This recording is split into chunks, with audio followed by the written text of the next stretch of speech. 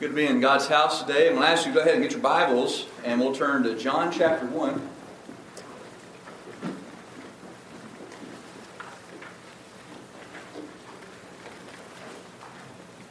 John chapter 1, and we'll be in verses 15 through 18.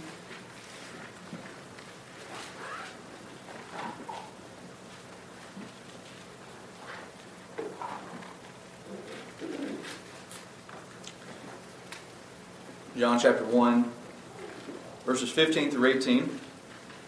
It says, John bare witness of him, and cried, saying, This was he of whom I spake. He that cometh after me is preferred before me, for he was before me. And of his fullness we have all received, and grace for grace. For the law was given by Moses, but grace and truth came by Jesus Christ. No man has seen God at any time. The only begotten Son, which is in the bosom of the Father, He has declared him. Let's bow in prayer. Father, we thank you for the day and for all your blessings. God, we're thankful for our mothers today. And God, we're thankful that you have given them to us for the time and the care, instruction, Lord, all that they've done for us, the sacrifices they've made. And Father, we're just so thankful for the mothers you've given us. And Father, we today, as we turn to your word, we ask that you would just please bless the reading of this text. Bless the preaching of this text. God, give me the words that need to be said. I know that I don't have them in and of myself, but I pray that you speak through me today. Address every need that's here in your house this morning. And we ask it all in Jesus' name. Amen. Today I want to talk about grace upon grace. And we're looking at John chapter 1, verses 15 through 18. And we've been looking at John chapter 1 for the last several weeks, and throughout this first chapter of John, we've been looking at an introduction to Jesus, and he's been introducing Jesus in several different ways throughout chapter 1. As we've mentioned, he's mentioned him as the Word, he's called him the life, he's called him the light, and we've been looking at him in all these different ways. But then we saw in verse 14, last week, we saw that this eternal person became a man. The Word became flesh, is what it says in verse 14. This eternal person became a man, and His name was Jesus Christ. Now, this is no mystery to us. We knew exactly who this was when we started in John. So, there was no real mystery there for us. But it's fascinating for me to see how long John waits to reveal His name in these verses. He doesn't say Jesus Christ was the Word in verse 1. He starts out talking about this Word that was with God and was God and was in the beginning with God, who made all things, who was the life and the light of men. And he goes on and on and on. And then he says, the Word became flesh. But it's not until verse 17 that he tells us who this person was, who this man is. And he is Jesus the Christ.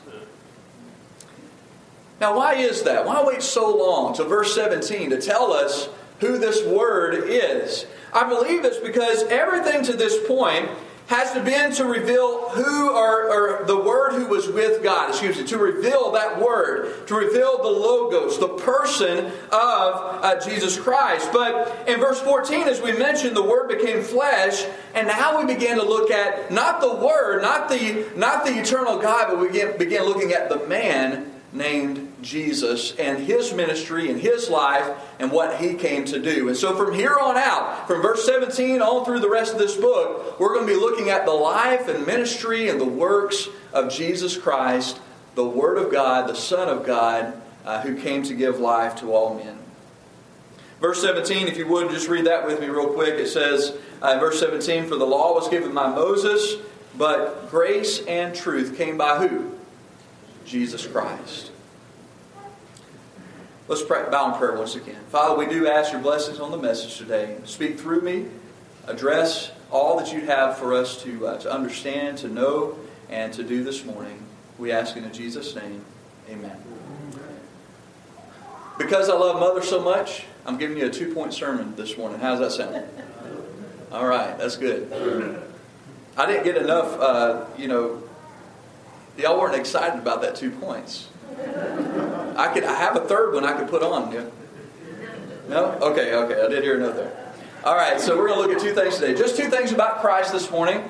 And the first thing I want to look at is the witness of Christ. And this is speaking of John the Baptist. If you will look with me again, just very briefly here in verse 15.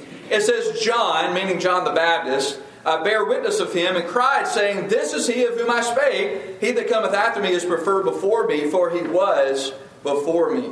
Again, we have here the testimony of John the Baptist concerning the Christ, concerning Jesus.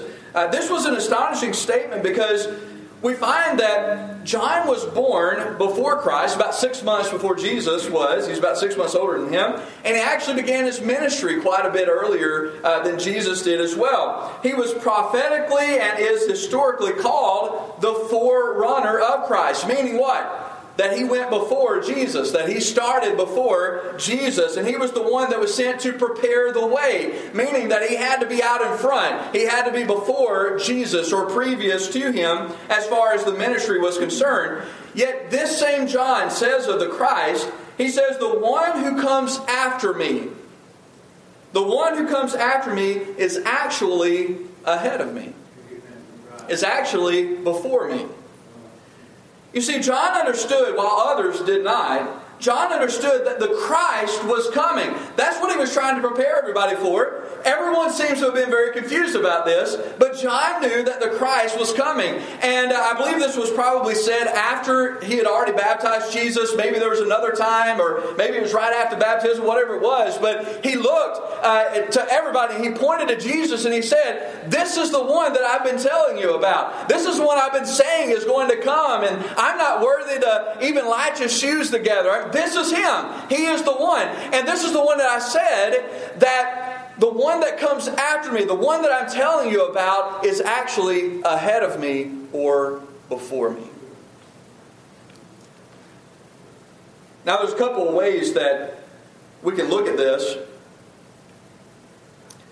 We find that John, who was older physically, said of Jesus, in our King James Version, if you look at verse 15, it says, He that cometh after me is preferred before me. There's a couple different ways of looking at this. Number one, we can say that really just the translation here is, He's before me. The one that comes after me is before me will be a literal translation of this. So we can say, number one, we can translate it as preferred, meaning that He is of a higher importance or rank, which He is, right? I mean, Jesus was of higher importance and rank. Absolutely. But then it can also mean that He is before me in time, as far as time is concerned. And I think John actually goes to clarify what he's talking about here as he finishes out this verse. He says in the last couple of words there, look at this. It says, the one that comes after me is preferred before me. Why? Because He was before me. Let's look at it this way.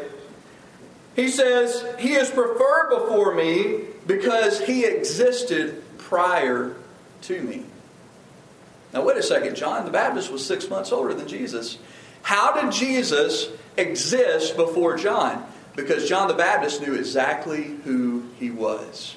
He was the Word who had been in the beginning with God and who was God. And John pointed and witnessed that this is the Messiah. This is the Christ. Again, this points towards His eternal existence with God. Well, that was the first point. Are you with me? All right, we're moving on to the second point. How's that sound? Yes, let's go. Verses 16 through 17, we'll look at the fullness of Christ. We've seen the witness of Christ. Let's look at the fullness of Christ. Now, in verse 14, let's head back up there just for a second. It says, And the Word was made flesh and dwelt among us, and we beheld His glory. The glory is of the only begotten of the Father. I want you to say this last phrase with me. Look there, verse 14, last phrase, full of grace and truth. 3 of you did a really good job. Thank you. Good job. I appreciate that. All right, full of grace and truth. Y'all didn't come to quote Scripture. You came to listen to a sermon, didn't you? All right. In verse 16, I want you to look at this. In verse 16, it says, And of His fullness we have all received. Now, back up to the last phrase of verse 14 says that He was full of grace and truth. Verse 16 says, and we received, we got to share or partake in His fullness. We got to experience some of the fullness of Christ. What was He full of? It says that He was full of grace and truth. This tells us that Jesus has shared His fullness not only with them, but He shared it with us as well.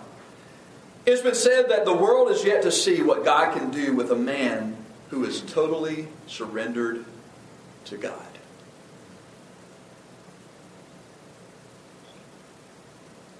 I want to be that. I would love one day for, I don't care what other people think or say, but I would love for one day for God to say that I was one who was totally surrendered to God. I fear, though, that in this flesh, I will never see that day. But I'm going to try as hard as I can. But I want to tell you, though the world has yet to see what it would be like for a man to be completely surrendered to God, I can say that there was one man who was. And he changed the world. He said, I do always those things which please Him. A man who was completely surrendered to God. Who was that? Jesus Christ. And John said of His fullness, the fullness that He came to show us, we have received and experienced the fullness of Christ. The Apostle John wrote these verses about Jesus, this book about Jesus, wrote it years after Jesus had died and rose again. He wrote to people who had met Jesus spiritually like we have. They had met Him spiritually, but they had never seen Him in person. But John had. And we're going to find even later on in this book that not only had he met Jesus, but at the Lord's Supper, he actually leaned against Him. He brushed shoulders with the Word of God. And in his book, 1 John, he says, the Word, we saw Him. We touched Him. This was not just something that we heard. I mean, we have touched and experienced and heard the Word of God. I'm telling you, He's real. That's just what John's saying to us. He is real because I've seen Him. I'm an eyewitness of who He is and all that He did. You know, I could spend all day myself telling you of how Jesus changed my life. And I think we've got a lot of mothers in here who could talk all day about how Jesus changed their life. And we've got children who could talk about how God changed their life through the experiences and the Christ-likeness of their own mothers and so on and so forth. Jesus really has changed my life, and He's changed some of your lives as well.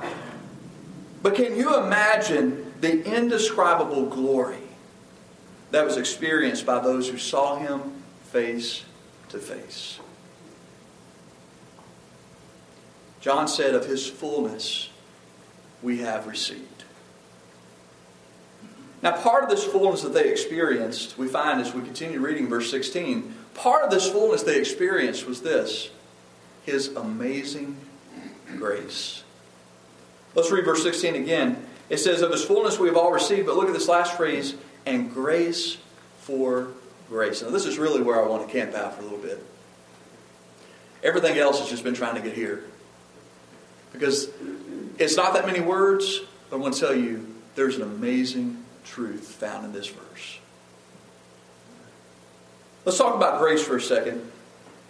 Grace is that incredible attribute of God that reaches down to sinners like us and offers undeserved kindness and love. Amen.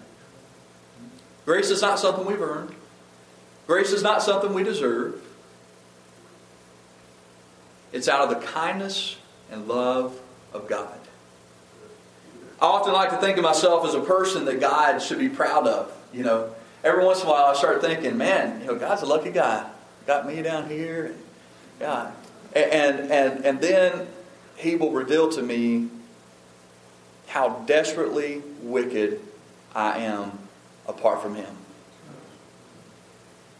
And it only takes a little bit of time for me to maybe stay away from my quiet time with God, or not be spending or not walking with Him, and I'll reveal to myself how desperately wicked I am apart from God. That if it were not for Jesus Christ,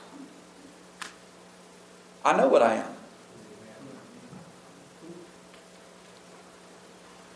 It's at those times that I wonder, how could God love me? Went from wow, God's lucky to have me, to how could God even love me? How can He still love me after all that I've done? After all that I've said? I am completely undeserving. Yet I know that He does love me. You know how? Because He shows it all the time. But you know what that is? That's grace. That's what grace is. This is such an awesome statement. As we read verse 16, it says, grace upon grace. And I could spend a while trying to explain what this phrase means, but the simplest way I can think of to tell you is just simply to talk about waves for just a second.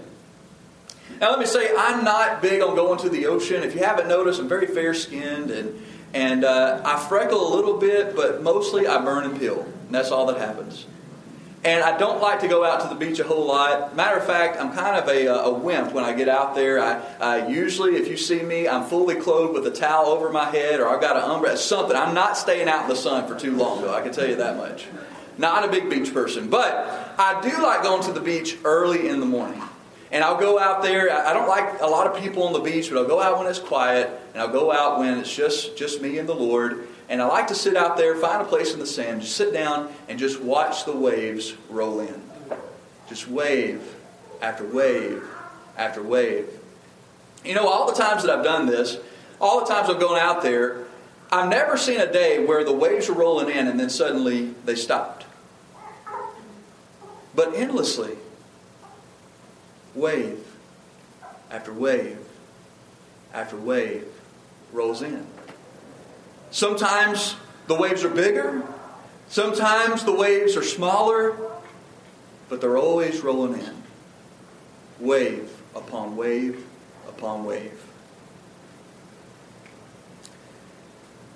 You know, that's what this verse says about grace. That's exactly what this phrase means. Grace upon grace. Some displays of grace are large. Some may seem a little smaller, but here's the thing about God's grace. It never stops rolling in. Grace upon grace upon grace upon grace. Sometimes we like to think highly of ourselves, and even when we're in a low view of ourselves, we still like to think highly in the sense that we think that somehow our sin is too great for God. We might say, you don't know what I've said. And you're talking about God's grace. You don't know what I've said. That's okay. It's His grace still rolling in. You say, well, you don't know what I've done. You do not know the things that I have done. It's okay. His grace is enough. You might say, you don't understand. You don't know how many times I have failed God. I have gone to Him for forgiveness. I have received His forgiveness. And I have turned right back around and spit in His face again over and over and over and over again.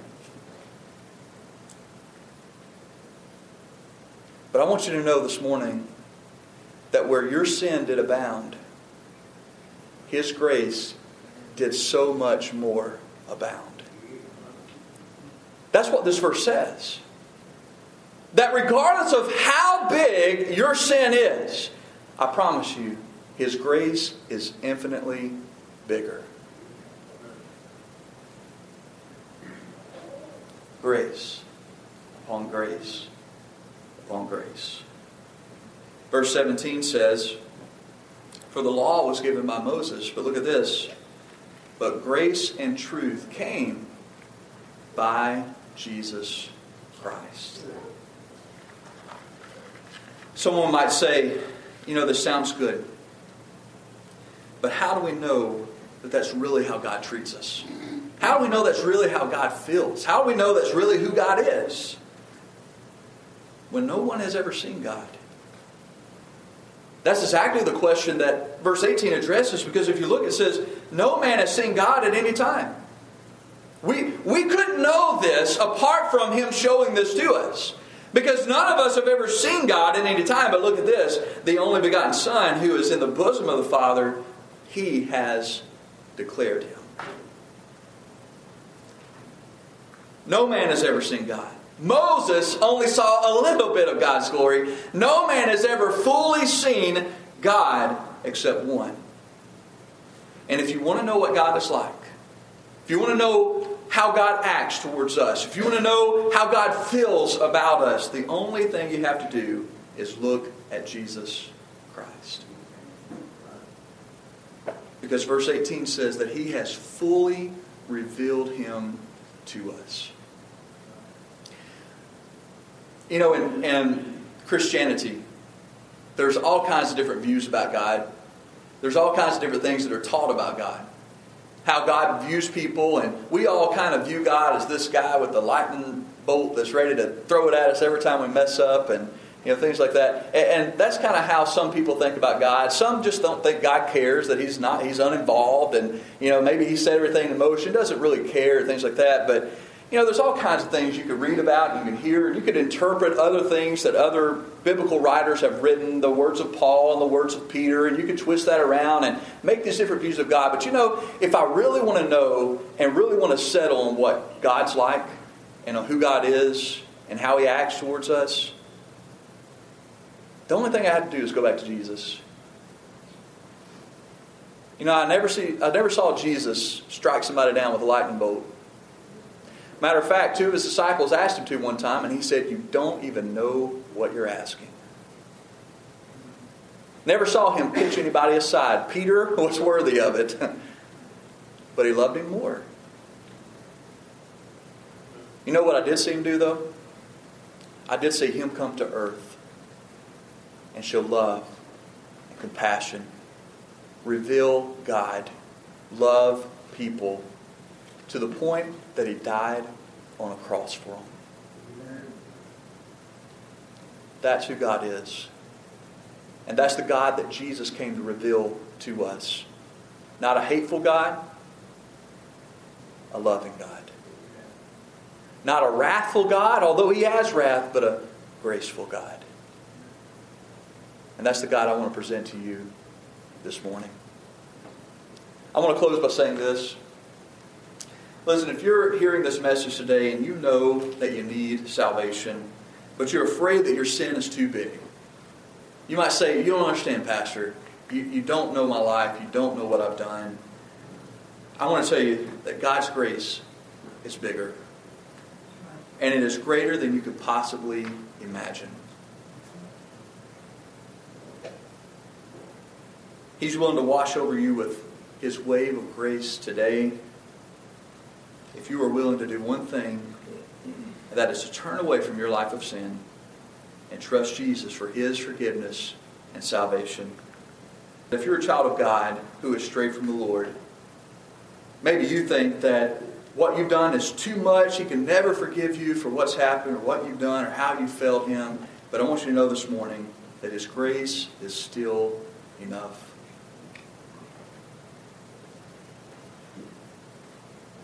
Turn to Him. Seek His forgiveness. Seek restoration today. And I promise you that regardless of where you are, how big your issue is, He's got a wave of grace coming in right now that's sufficient for you.